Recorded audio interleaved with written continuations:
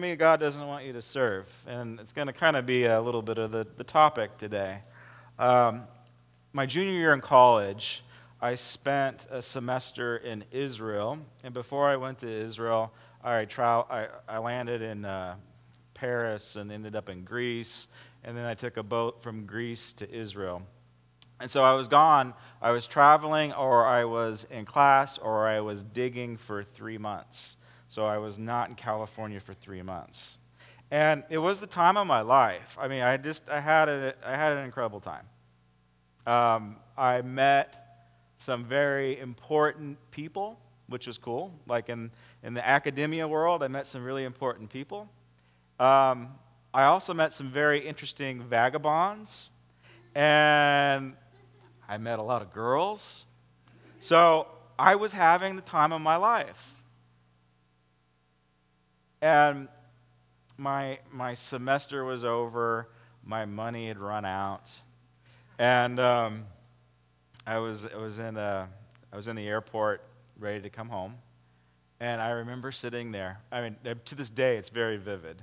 I remember sitting there, and I was looking at the airplane. Um, what was it? I forgot the name of the airlines.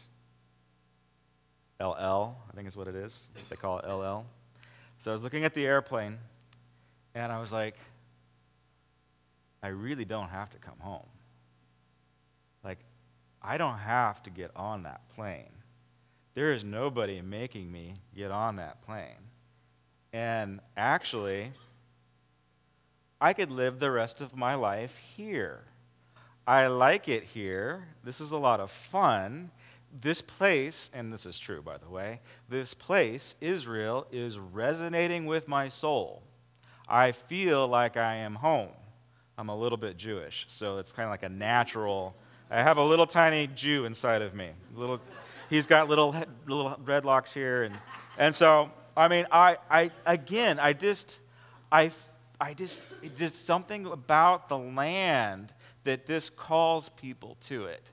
I can't explain it. It's weird, but I just, and I looked like a little good Jew boy, so everybody loved me, and I got invited to weird dinners and stuff, and it's just like, and I could, and I spent some time at kibbutz, which is like basically hippie communal living, and I was like, I could do this for the rest of my life. And I'm sitting there and I'm rationalizing everything in my mind. Like I could make this happen. In fact, I think God is telling me to stay. Ah. See, I began to rationalize everything. I began to make up reasons why I could stay and not get on that plane and not go home and flunk out of college and leave my family and leave my friends and my responsibilities and my community, and I had it all figured out in my mind, and I even had myself convinced that it was God's will. Ooh. Yeah, what do you think? And I was convinced. And then the next moment, I was on a plane flying home. And I don't know how I got on the plane. It was like the weirdest thing. All of a sudden, I'm like, oh, how did I get here? Because I thought I was going to stay. I thought I was going to live on kibbutz, travel around Israel, go to Jordan, maybe go up into Turkey. I had friends. I met all kinds of weird friends. I had met friends that I should not have been friends with. And we were making plans to go into Iran and to Iraq. Not for ministry, but to smuggle carpets. I'm serious. This is the way I work. Yeah, I had it all figured out. I was going to be like the guy in Kung Fu, go around and have adventures. That's what I was going to do. But I was on a plane coming home, back to responsibility, back to what God had really called me to do, which was to grow up, be a man, take care of my responsibilities, finish college, and begin to build a life instead of being a hippie traveler on a commune somewhere. Not that that's bad, I don't know. I mean, who knows? But that's not what God wanted for me in my life, even though I thought that that's what it was. And so get your Bibles out. We're going to look at this really amazing book of Jonah about a fish that swallows a guy. Chapter 1. The word of the Lord came to Jonah, son of Amittai. He said, go to Nineveh, go to the great city of Nineveh, and preach against it, because its wickedness has come up before me. So the wickedness of this civilization was coming up before God, challenging God's authority. All right?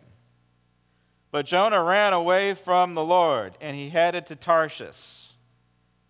So God is telling him to go to Nineveh. He says, go east, young man. And Jonah does not go east. He goes in the exact opposite direction to Tarshish, which is in modern-day Spain, possibly like Barcelona. It's Club Med. So he chooses the opposite direction that God's called him to, and he chooses the easier of the two. I'll explain that in a minute. He chooses luxury, an exotic place, fun, and he had himself convinced that his will was better than God's will for his life. He went down to Joppa, where he found a ship bound for that port, and after paying the fare, he went aboard and he sailed to Tarshish to flee from the Lord. Now, here's the interesting thing about Jonah. He is a prophet. There is actually no prophecy in the book of Jonah. The story is about a prophet. It's about a backslidden prophet who is fleeing from the Lord. And guess what? Jonah knows the Lord. Jonah is a very successful prophet. He understands God's voice. So he has tricked himself. He believes his own lie. He has rationalized it out. This is where he should go. Then the Lord sent a great wind on the sea and such violent storm that the ship was threatened to break up, and all the sailors were afraid, and each cried out to their own god. So he's on a ship full of pagans. Yikes. They threw the cargo over to lighten the ship, but Jonah had gone down below deck, where he lay down and fell into a deep sleep. The captain went to him and said, how can you sleep? Get up. Call on your God. We're all going to die. Maybe he'll take notice and we will not perish. The sailors said to each other, come, let's cast lots to find out who's responsible. Who screwed up? Who sinned? Why are we all going to die? Somebody did something bad and we're paying for it. Who's responsible? So they asked him, who's responsible for all this trouble? What do you do? Where do you come from? Where's your country? From what people are you? And he answered, I'm a Hebrew. At least he's honest. I worship the Lord, the God of heaven, who made the sea, and he made this land. So therefore, he has complete control over it. Interesting, huh? So he knows, he's got God's number. He knows who God is. This terrified everybody. They said, what have you done? You have screwed up. What have you done? The sea was getting rougher and rougher, so they asked him, what should we do to you to make the sea calm down? Jonah says, pick me up, throw me into the sea. Now, you know the rest of the story, right? It's big, giant sea monster, a whale, a big fish, comes and eats Jonah. Swallows him whole. It's a big issue, actually. Do we have any skeptics in the room? If we don't, you need to be friends with a skeptic. Maybe tell them this story. Invite them to church. But skeptics are welcome here. I want them in the building. I want people that question. I want people that have a half a brain in their head, that think about this stuff. And chances are you've probably thought about this too. How in the world can a big fish eat a guy? That is impossible. Probably the last time you heard this story was in Sunday school, because it's a great story. But I don't know, maybe it's just me, but deep down inside, sometimes I read things like this, and I'm like, that is just dumb. And in fact, modern Bible scholars, maybe even you read this story and you think, that's just not real. If you've got to have it by the numbers, if you're, I don't know, whatever side of the brain that is analytical, and it has to have proof. If you are a black and white person, if everything needs to be spelled out correctly for you, this might be a difficult one because it doesn't make any sense. In fact, there's only one animal, one seafaring animal, that can actually swallow a man whole, and that is, a sperm whale. All the other big giant whales can't. I mean, they have the big mouth. They can actually get you inside of the mouth. They could probably get a Volkswagen bus inside of their mouth, but you cannot get past their esophagus. Their esophagus is about this big. So you're not going to end up in their stomach. It is scientifically and physically impossible to end up in a blue whale's stomach, and blue whales are larger than dinosaurs. So you can't do it. Like even these really cool whale sharks, have you seen these? They got these big giant mouths. They're always eating scuba divers, and then they spit them out. So you just Google it. It's hilarious. There's always some scuba diver that ends up in a whale shark's mouth. In the 1900s, there was a whaler in Norfolk that actually got eaten by a sperm whale and ended up in the whale's stomach. And his friends cut him out, and he lived. It burned all of his skin. He was blind from all the juices. He lost all of his hair on his body. So how in the world can Jonah survive 3 days in the belly of a whale? Well, this is where faith comes in. How does it work? Well, it can work on a lot of different levels. A lot of different levels.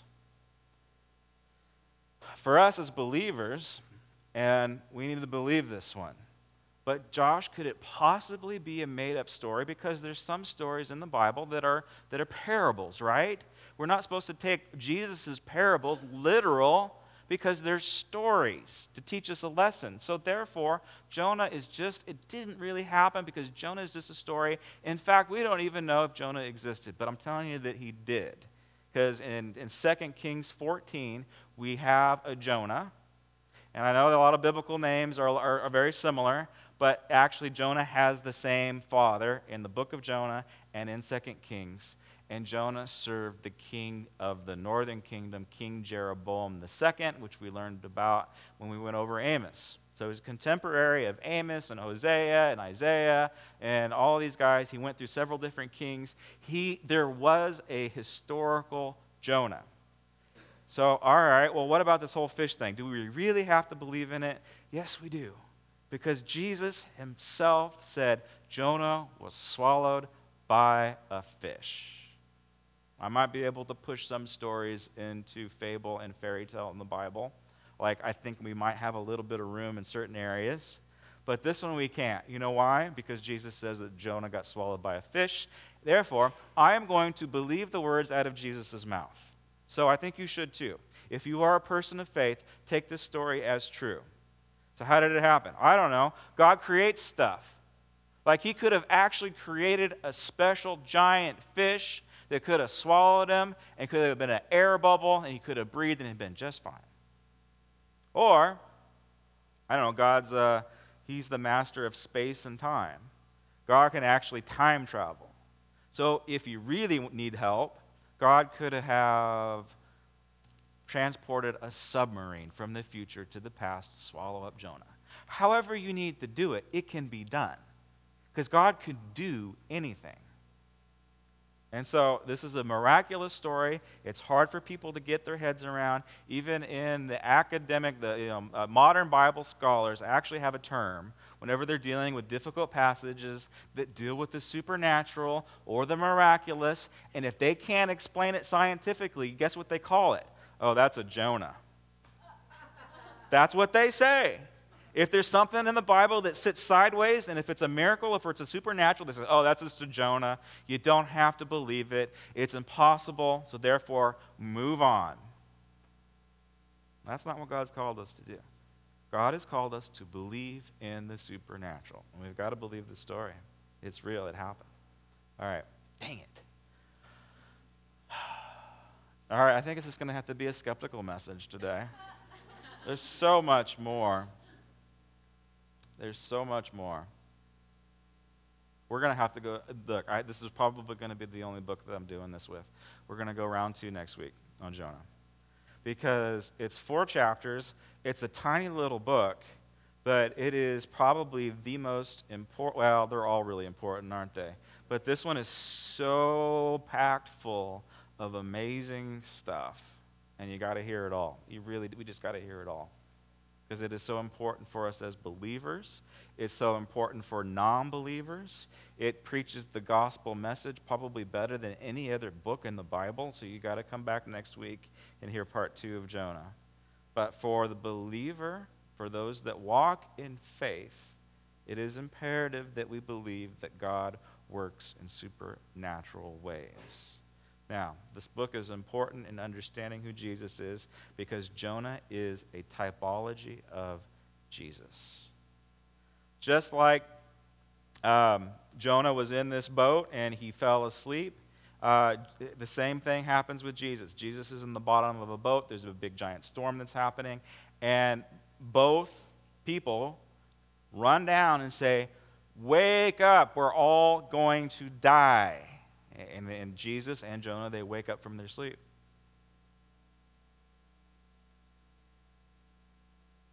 The pagans on the ship say, "What do we have to do to be saved?" You get this? The pagans, the non-believers that are crying out to their other gods, their gods are not answering. And they are attaching themselves to Jonah's God, and they are saying, "What do we have to do to be saved?" And what Jonah says is there has to be a sacrifice. I am that sacrifice. How does Jesus save the world? How does Jesus save pagans? He didn't get thrown into the stormy water like Jonah did, but in a way, yes, he did. Because he gets thrown into the abyss. The cross is nothing more than a boat that Jesus gets thrown off into hell with. He dies off of that boat. He dies off of that cross. And both Jonah and Jesus die for sinners. It's an amazing story. So he's a huge typology. This story has got Jesus all over it. And Jesus and the apostles referenced this story. This story was a favorite among the new church. And we think that the modern world makes fun of it. The ancient world, they were making fun of it too. The Greeks thought that this was a silly story. And in around 300, Augustine actually had to deal with people making fun of the book of Jonah. Isn't that interesting? It happens in antiquity too. There's people that make fun of Christians, the people that make fun of the Bible. But this was happening in the ancient time as well. Interesting, huh? So Augustine was writing a defense for the book of Jonah. Basically, he says the same thing. God's God. He can do whatever he wants to do, and you just need to believe. You need to believe in miracles. You need to push yourself into faith.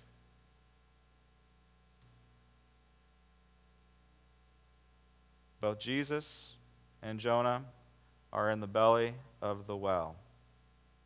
Pure pitch darkness. And both raised from the dead. Both live a new life. Both are transformed. And we're going to talk about that next week. Jesus' transformation is absolutely amazing. We can't even come close to it.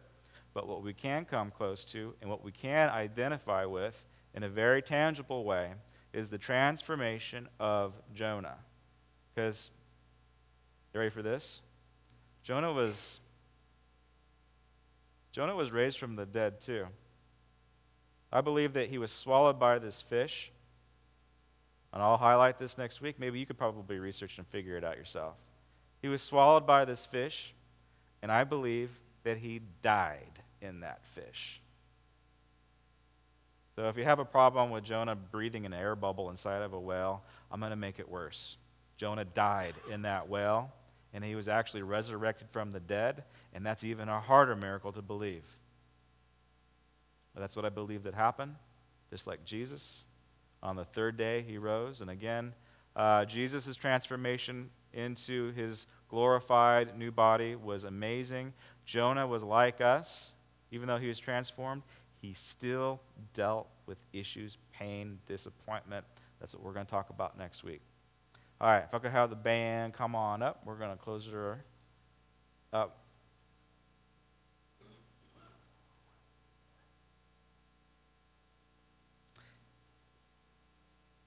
If I could have the ushers come to the front as well. We're going to pray for this offering. God blesses this church. And then God blesses you. I want to encourage you today.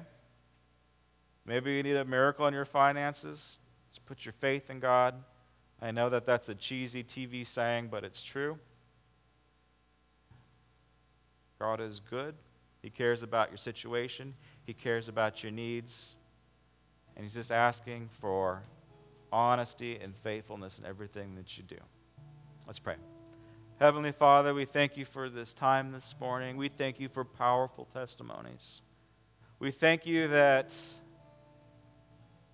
when you call us and we turn around and go the other way, that you always follow us, that you always have this plan to correct us, to get us back on path, to say, no, you're not listening to me, you're listening to your emotions, you're listening to your will, you're listening to things that are not of me, you're listening to the easy path and not the hard path.